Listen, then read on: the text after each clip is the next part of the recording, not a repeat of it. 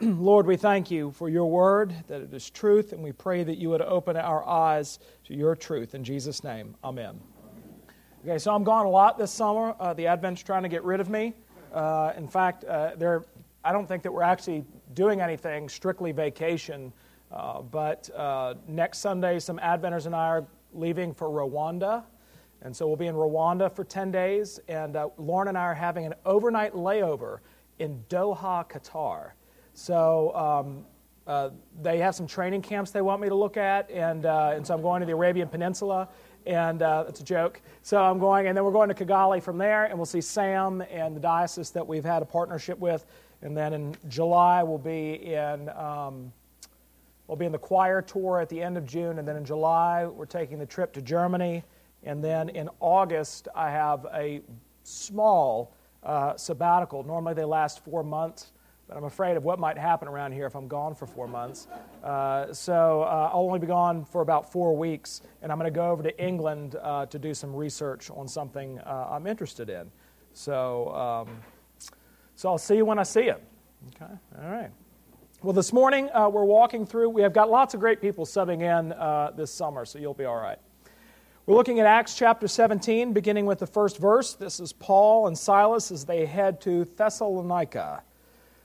Now when they had passed through Amphipolis and Apollonia, they came to Thessalonica, where there was a synagogue of the Jews. And Paul went in, as was his custom.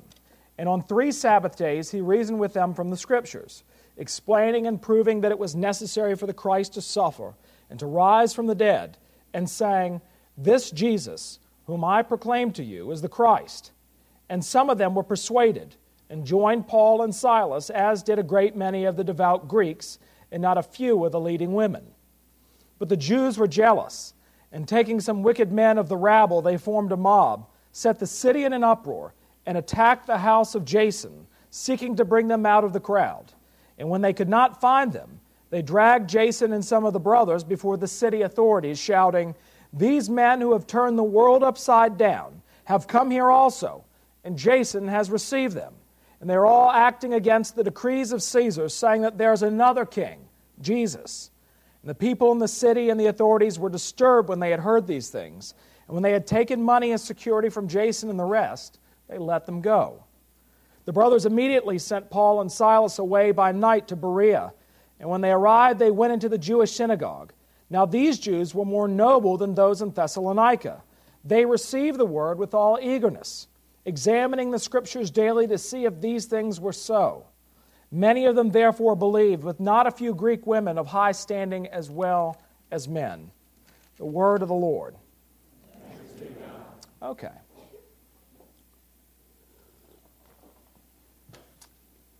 So Paul and Silas have left Philippi, and you remember the great story of the Philippian jailer. They were in prison, and the earthquake happened. All the prisoners left except for Paul and Silas, who kept the Philippian jailer from killing himself. And then they witnessed to he and his family, and they became Christians. And then they were beaten publicly, and they are sent on their way. And they continue to work down the northern coast of Greece, and they end up in Thessalonica. And when they arrive there, they do what is their custom, which is they go to the local synagogue.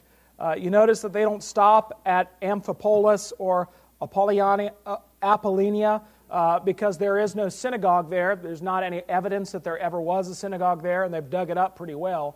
And so they continue on their journey, and they get to Thessalonica.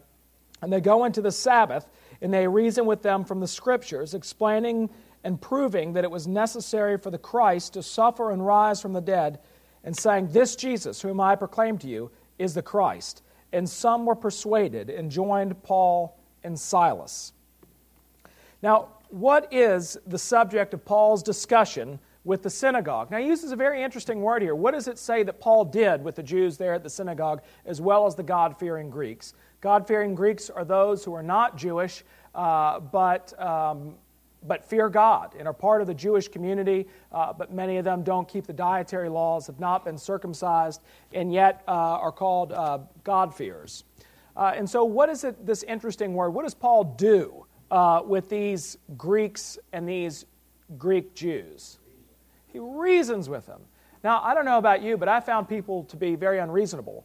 And if I've ever tried to sit down and reason with somebody, I might as well be trying to witness to a duck. Now, that doesn't mean that God can't use our words and open the hearts of those who hear.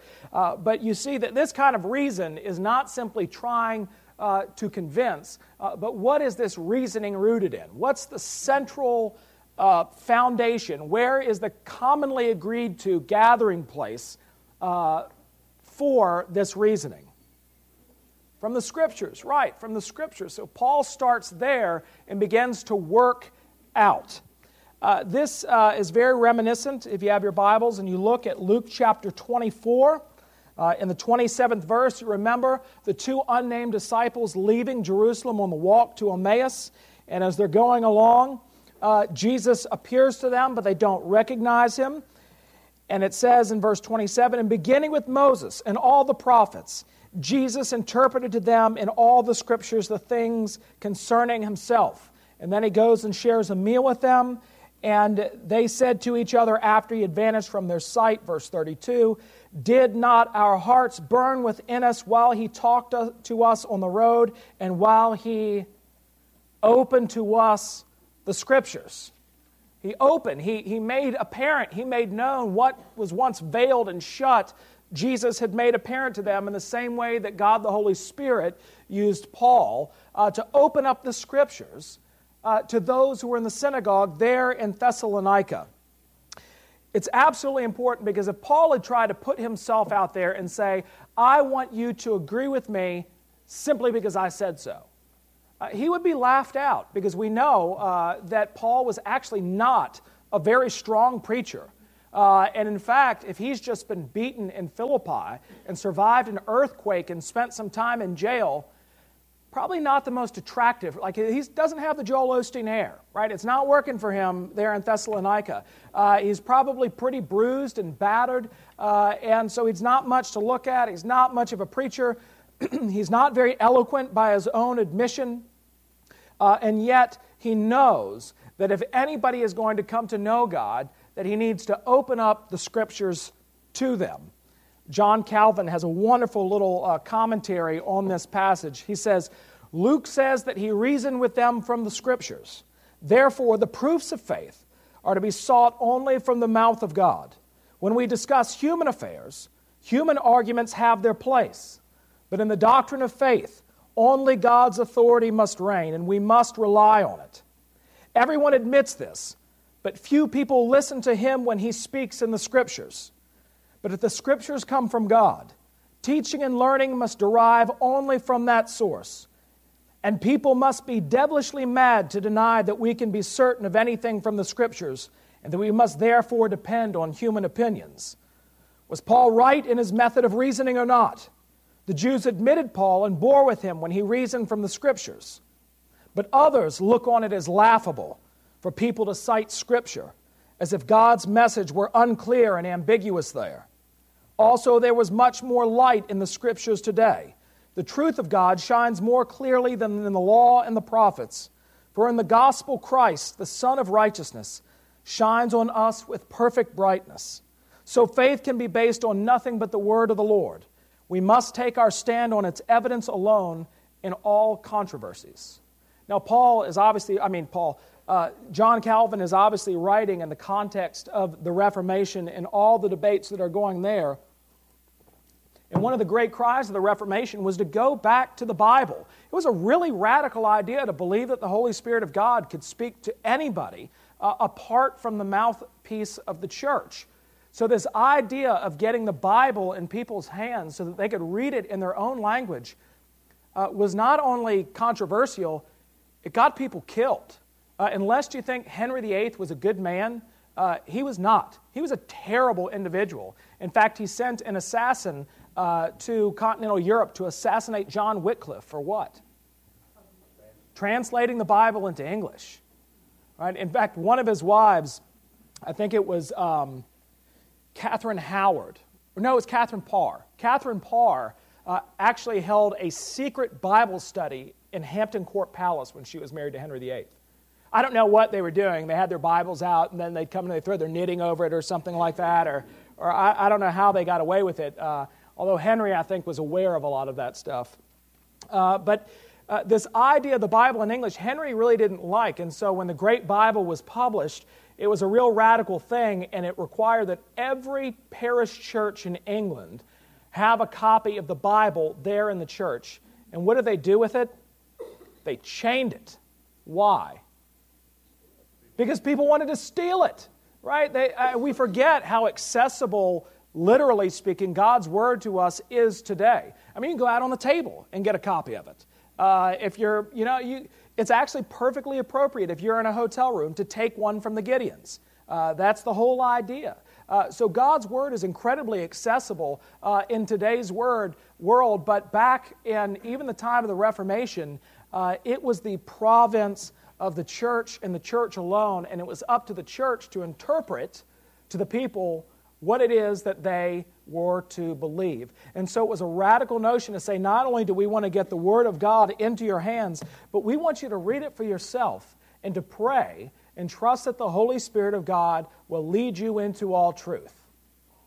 Right? That you actually are able to reason from the Scriptures what it is that God is saying to us. And it's amazing to me that in the great controversies of the church,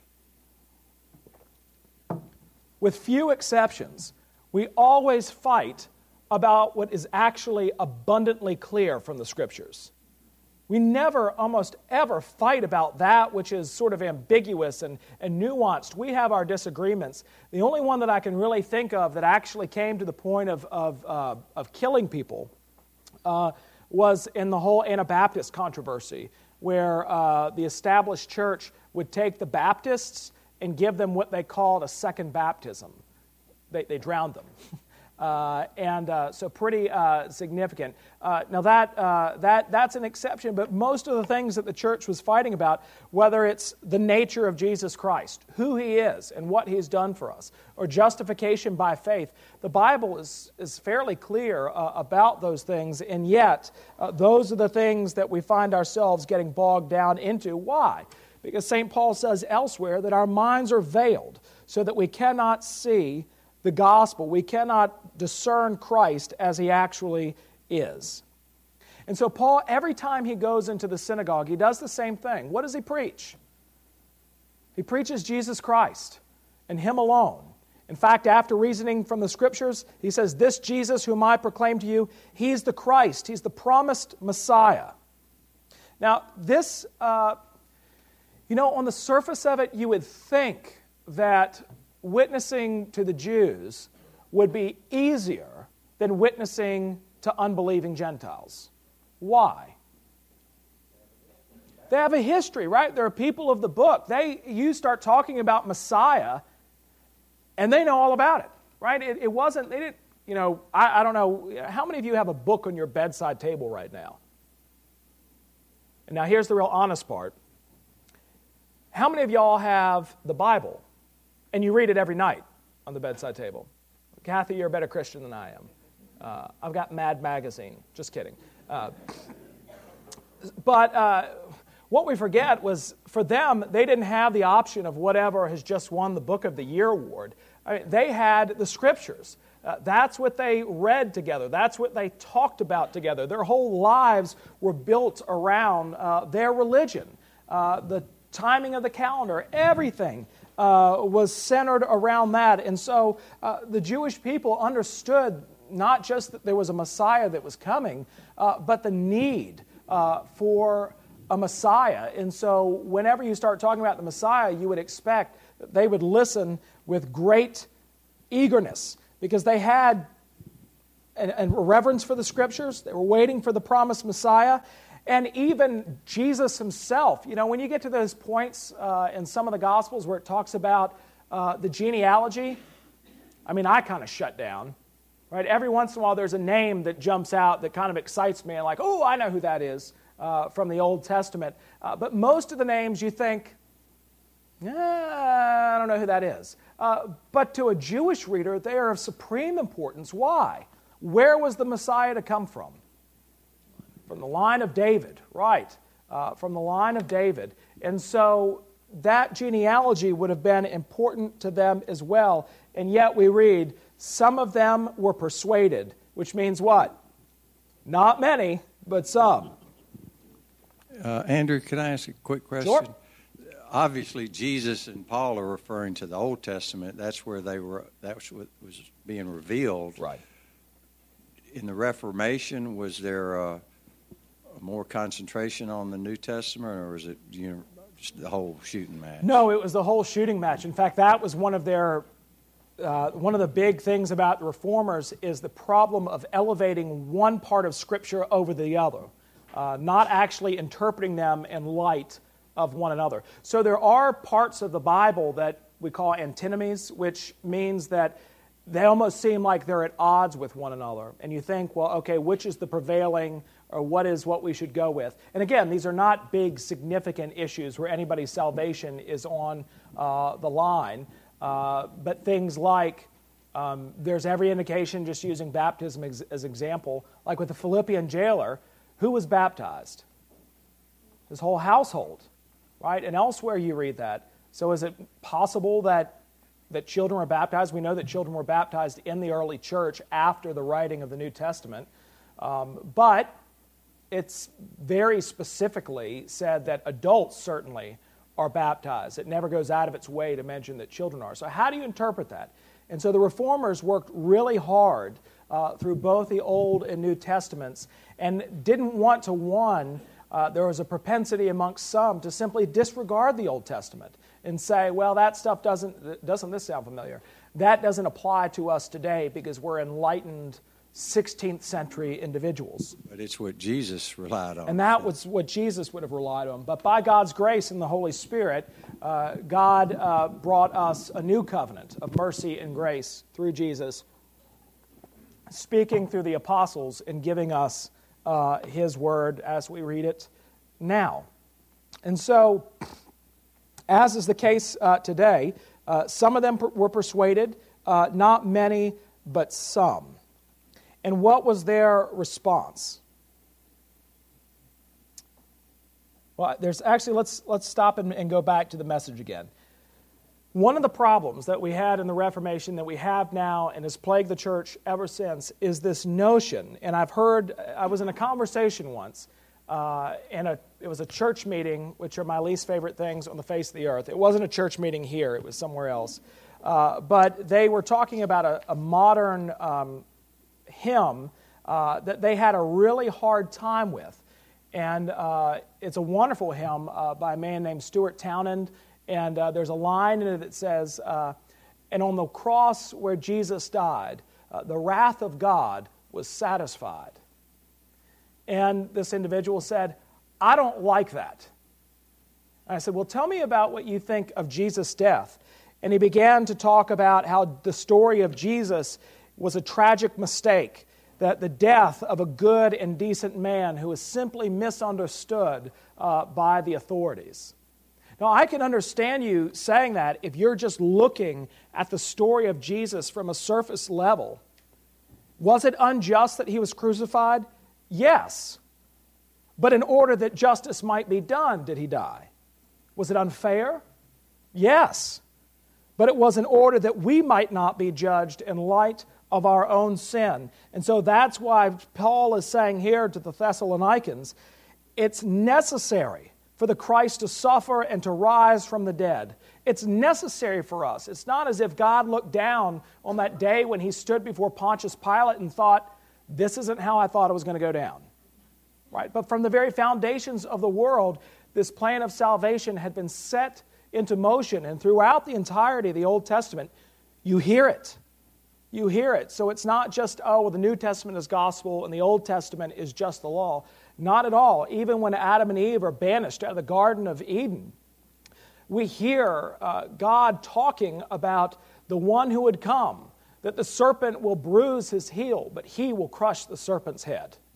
Even as the fall is coming into full swing, God already has his plan of salvation set into motion. And so if you have an understanding that Jesus' death was just a tragic mistake, that he was just a political martyr, then I can understand why you don't think that Jesus' death accomplished very much.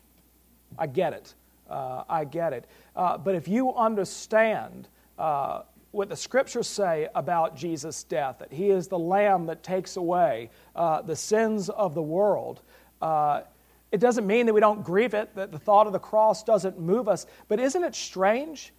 This is a good, if you're a Christian, you get this, where on the one hand, you're overwhelmed and grieved when you think about Jesus dying on the cross, but there's this strange sensation of overwhelming gratefulness and joy that Jesus died on the cross.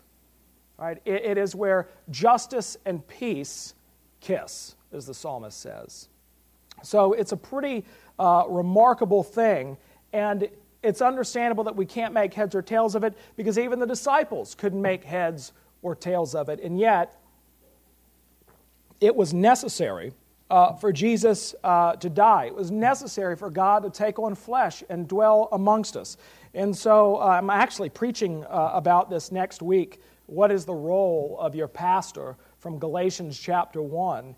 And Paul says there that even if an angel of the Lord comes to you and preaches you a different gospel, they are to be accursed. So I'm actually going to say in the sermon that if I start preaching a different gospel, even if it comes to physically keeping me out of the pulpit, you should do that. Now, don't kill me, but just if you got to take me down. Take me down. Why? Because Paul understands that it's a life and death issue. We're talking about the eternal consequences, and he preaches with compassion, right? These are his people, and of all people, he says, I'm the what? Chief of sinners. Right? I was the one who was persecuting Jesus. I was the one who was murdering Christians. And yet God, in his mercy, saved me. And because of that, now I'm going to places where people don't want me. And I am trying to be all things to all men in order that some might be saved. And so in this case, some were persuaded. Now, this word in Greek, it says some of them were persuaded and joined Paul and Silas. That doesn't mean that they said, well, we'll hang out with you while you're here. The Greek word actually means that they threw in their lot. They threw in their lot with Paul and Silas. They became allies, and they shared the fate of the group. Right? Which means what? They gave themselves up. They gave themselves over to the lordship of Jesus Christ. They didn't just say, hey, we'll hang out with you a little bit, but I'm giving myself wholly over to this gospel that has saved me and changed me. Now, as always, let's just, so as did a great many of the devout Greeks, and not a few of the what? Leading women. This just goes to show you that the Scriptures are true, because this would not be a bragging point to Jewish people in the ancient Near East. In fact, it would cause you to look at it and say, well, of course, it's for women. So anybody that says, Christianity is for women, or that, it's too... My grandfather was one of these people, and he had an offensive little saying about... are there any kids in here? Yeah, we got some kids in the back, but they're not paying the least bit of attention. So, my grandfather didn't go to church very often, and so as a little boy, I asked him, Grandfather, why don't you go to church? And he said, well, because the church is like a brassiere. And he said it's for support, uplift, and for women. Which is really offensive, frankly, and although kind of funny. But that was his feeling, and a lot of people feel that way too, based on stereotypes and misperceptions. But here Luke says, actually, we want you to know that women are being converted to the gospel, because their witness is just as effective, just as valid, and just as powerful as the witness of men. And of course, this provoked the Jews to jealousy. And taking some wicked men of the rabble, they formed a mob. Now, this word rabble, it means the people who are just idle. They were up to no good, who just kind of lurked around and didn't have the best of reputations. And so they formed a mob. They set the city in an uproar, and this is a city of about 200,000 people, so a pretty significant place. And they attacked the house of Jason. Well, who's Jason? Actually, you might probably already be aware of this. Jason was a pretty popular name in Greece. Why? Jason and the Argonauts, right? So, I mean, that story was incredibly popular. And so it was not unusual to find someone named Jason, but more than that, Jason was the closest Greek name to the Jewish name Joshua. And so a lot of Greek Jews, if they were Joshua, would go by Jason in that day and time. So Jason is a Greek-speaking Jew who has taken Paul and Silas and he's housing them in his home. And so this mob goes to Jason's house seeking them to bring them out to the crowd. And when they couldn't find them, they dragged Jason and some of the other Christians before the city authorities, the magistrates, and they say this: "These men who have turned the world upside down have come here also." That's a remarkable thing to say. One, it's actually not meant as a compliment. And yet, when was the last time we were accused of turning the world upside down for Jesus Christ? And yet, when the gospel is preached, what happens? Things get turned upside down. The story that I always think of is that when Cornwallis was stuck on the peninsula in Virginia at Yorktown, the French fleet had them blockaded in, and the French and American armies wouldn't let them get through on the landward side, and so they had no choice but to surrender. And of course, Cornwallis said that he would surrender to Rochambeau, but he would not surrender to Washington, which is a serious breach of etiquette. And so Rochambeau said, "That's not going to happen. Washington is going home with your sword." And so when they were turning in their banners and the sword was handed over, do you know what song the British military played? The World Turned Upside Down. Why? It wasn't supposed to happen this way, right? I mean, this is crazy. What do you mean these ragtag squirrel hunters in America who, this isn't the way that it's supposed to happen. I mean, we're supposed to be telling you what to do, and how could you not want to be under the authority of the Crown of England? The sun never sets on the empire, and all the economic incentives to being a part of the empire. And it just a remarkable thing. And if you've ever read anything about the American Revolution, David McCullough's books are great. It's a great example of just, it's mind-boggling how we pulled that one off. It really is. I mean, we would just be Canada today if we hadn't had it, but warmer. So can you imagine taking all your kids to hockey practice? Crazy. And so in the same way, God took what was little of the world, what was foolish in the world, what was weak in the world, to shame the strong and the wise. So where did Jesus grow up? Nazareth, right? So Josephus, the famous historian of Jesus' day, a Jewish man termed Roman spy and traitor, he mentions something like 1,500 municipalities, areas, cities. He never once mentions Nazareth. It's not on the map. It's not on the map. And so that's where God decides to plant himself. And what does he grow up doing? He's a what? A carpenter. Right? I want you to think about that even from your own experience. I don't want to see a show of hands. But what if your children decided that they would take on a role that, wasn't well thought of in the world? Right? And that's what Jesus, he grew up poor. Really didn't have much formal education beyond what he would have learned at the local synagogue and in his home.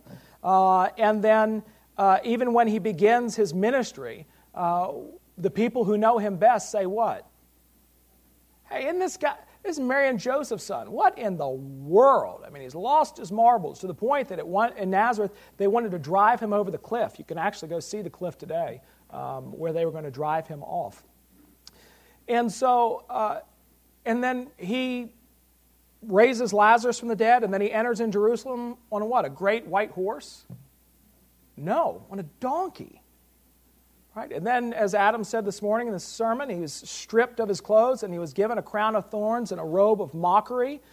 And they made fun of him, "Hail, King of the Jews." And then he died a criminal's death. Now that I can understand being very difficult for somebody who's Jewish. Because if you died by crucifixion, you were cursed. You were an outcast. That's not where God is. Right? Now, of course, when he comes again, how will he come? Now he's bringing the heat, right? Now he's coming in on the white horse. Now he's returning at the sound of the trumpet in all of his glory. And yet, God uses the little things of the world in order to shame the wise. And in the same way, he's using Paul and Silas to go and turn the world upside down. Now, the charge that they bring about Paul and Silas is that they were acting against the decrees of Caesar and the people in the city, that there was another king whose name was Jesus. There's a great book by a guy named Robert Wilkin, called Christians as the Romans Saw Them. And so Rome early on, the way that they dealt with Christians is they actually treated them like a trade union. So there was, at one point in the Roman Empire, where they said, "That's it, we're right to work. You can't unionize anymore." And actually the worst group that caused the most problems were the Barbers' Union. Isn't that funny? And so the Barbers' Union was a big deal, and they lumped Christianity in with the unions. That anything that gave you a unity other than the emperor needed to be stamped out. And so this is a pretty powerful charge, and yet when you get underneath of it, in fact, there's a Roman governor named Pliny who writes about the Christians and sort of says as an aside, like, "I hear they eat people." And where would he get that from? Communion, right, the body and blood of our Lord Jesus Christ. And so, right church, wrong pew, and so it's this charge that they're putting up another king named Jesus is a strong one, but it's clearly fraudulent. Who's actually causing the problem? Who's turning the world upside down? The Thessalonians, right? The people who are inciting others to riot and mob. Paul and Silas are simply being faithful in doing the day in, day out work of the gospel. But what we see when they go to Berea is that many received the word with all eagerness, examining the scriptures daily to see if these things were so. Many of them therefore believed, with not a few Greek women, the women are back, of high standing as well as men. But when the Jews from Thessalonica learned that the word of God was proclaimed by Paul at Berea also, they came there too, agitating and stirring up the crowds. Whenever the gospel is preached, there are going to be problems. Jesus even said this. He said, look, when the gospel is preached, and especially if you become a Christian, you're going to find mothers turning against daughters, fathers against sons, mother-in-laws. I think it's very funny that he only mentions mother-in-laws and not father-in-laws. Mother-in-laws against daughter-in-laws. All of these things are going to happen, for I've come with a sword. Now, Jesus is not saying, look, it's my intention to ruin your wonderful white picket fence life. But what he is saying is that when the gospel gets a hold of you, it means a total reorientation of priorities. And so we see elsewhere in Paul's journeys that wherever he goes and there's a big idol trade, you buy like little idols, what happens to the idol trade? Right, so the silversmith union, they got really upset with Paul. And so that's going to happen in our everyday lives. Now, I'm not one of those guys who's running out there saying we need to boycott this and boycott that. But what I am saying is that if you're a Christian, you're going to run into that tension somewhere along the way. Even if it's in your office where your partners are saying, well, this is what, let's do this. And there's a part of you, the Holy Spirit of God, that says, that's not right. We probably shouldn't cut corners on our insurance for our employees. Right? We should actually take care of our employees in the best possible way that we can. Or it may be, how you raise your children, because that is one of the big things. I mean, my kids aren't that old, and I already hear, well, so-and-so gets XYZ. Well, that's fine. I've told you the story where one of my daughters, I'd caught eating cookies and earlier in the day and did not eat all of her supper. And so when she, after everybody else had eaten, I gave them all 3 cookies. And when she came forward to receive hers, I said, none for you. And she looked up at me and she said, this isn't fair. And I said, you want fairness? I'll give you fairness. Right? Well, I gave her 3 cookies anyway, and I said, this is what's not fair, is that you don't deserve this, but because of Jesus' great love for you, I'm going to give you 3 cookies. Well, she cried because she's my sweet one. The other one who cried out, then the other one started saying, this is unfair. I was the good kid who didn't eat the cookies during the day, and now you're giving her license to sin. That's not what they said, but I think that's what they meant. And so I told the oldest, I said, all right, you want fairness? You got fairness. And so for the next 24 hours, we had a day of fairness. She shoved her sister. So I walked up and shoved her back, and I said, fairness. She stole something from one of her sisters. I stole something else. Fairness. That's what fairness is, getting what we deserve. But the gift of God is eternal life in Christ Jesus our Lord. And so what we're finding, I'm such a good dad. The gospel is unsettling. I mean, I hear it from people. So all you're telling me is that if I want fellowship with God, all I have to do is simply put my trust in Him and believe on Him, and He forgives me of everything I've ever did, am doing, and will do in my life. Yes. Full stop. Well, that's not fair. I mean, I actually had a friend of mine who was actually a devout Buddhist. Family was from Asia, and they immigrated over, and he continued to practice it. And he told me, he said, Christianity is unfair.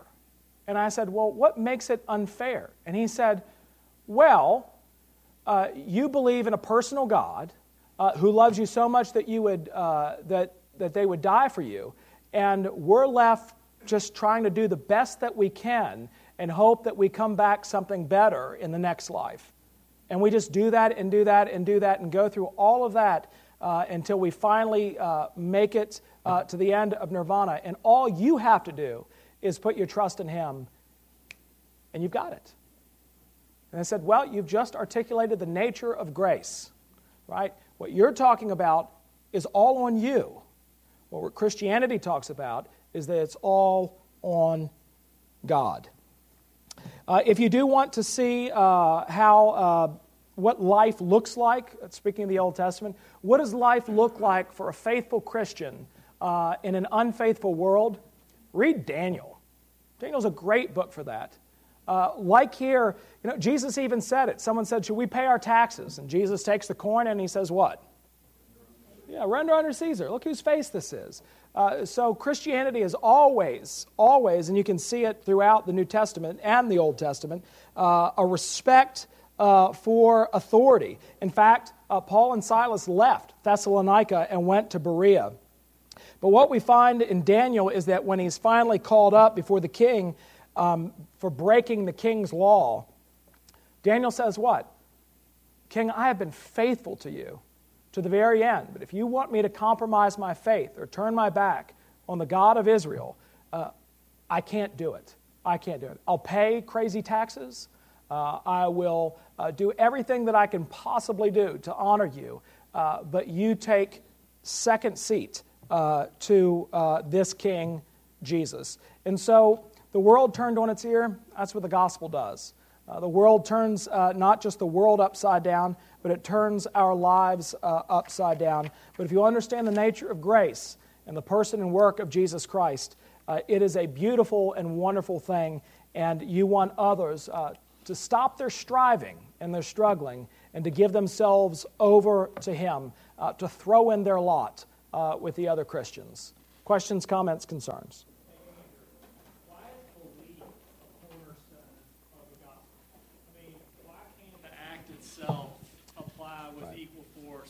Believers and non-believers. Yeah. So why is belief so important? Well, one, Jesus commands it. But I think belief is the fruit of the work of the Holy Spirit in your life. It's proof of your salvation, that you're believing on and trusting in Jesus. And so, when we talk about it this way, just from a rational, let's reason together, it'd be pretty reasonable to get your fire insurance, right? So if I just say, I believe in Jesus, I can escape hell and be in heaven with Jesus, yes. I believe in Him, right? So, but it's not that declaration of faith. That's just an indicator that Jesus has actually been working in your life, and you've appropriated that salvation as your own. And so, Jesus tells the parable of the sower, right? Some of the seeds fall on shallow soil and they spring up real fast, but then the sun causes them to wither and fade away. And so we see that oftentimes too, but we should never underestimate the soil, and nor should we judge it, because we never, we can't put God in a box and sell the Holy Spirit short. So belief is the fruit of the work of the Spirit in your life. Only by the Spirit can you cry, Abba, Father, can you believe on the Lord Jesus Christ. And I don't know if this makes any sense, but as you explain it that way, that makes perfect sense. But also, it seems like God created us in His image to be in relationship with Him. And a lack of belief would damage that relationship. That's right. So, something as simple as your spouse. I believe that I am married to you. Okay? But marriage has a lot more implications to it than that. And I don't mean obligations. I just mean the nature of the spousal relationship. So good point, Don. Yeah, speaking of being made in His image, and how you just mentioned, here's the coin, render unto Caesar what is Caesar's. And he kind of ends it just, that's it. Right. And you feel like if he kept on talking, he'd say, and look at what image is on you. Render that unto God. Be faithful. Render unto God what is God's. Yeah, I'm not an extremist about this, and I was actually in an academic presentation where the presenter, and actually I vetted this candidate to become the next dean and rector of the Advent, and it was based on my remembering this story that he did not become the next dean and rector instead of me. But I didn't know I was going to be the one at that point. And he said that the Reformation was one of the most, was a terrible mistake, and he's an Episcopalian, and he also believed that the American Revolution was an act in defiance of God. And he's an American. And I just thought, Lord have mercy. That's not what Jesus was saying. So if there's an unjust policy, absolutely we should rise up against it. Yeah, and another comment, an act in defiance of God, that like your friend who said, that it was unjust for God to be killed, for Jesus to be killed, and this is something else that people, going back to what you said earlier, minutia that people don't really argue about, but, who killed Jesus? Who were the people that killed Jesus? Well, it's God who That's right. allowed. Yeah, our sin killed Jesus. That's we're all on the same boat on that one. All right, so I hope I'm not inciting anybody to mobbing or riot today. But the gospel has implications, and I am grateful for those implications. Go in peace to love and serve the Lord.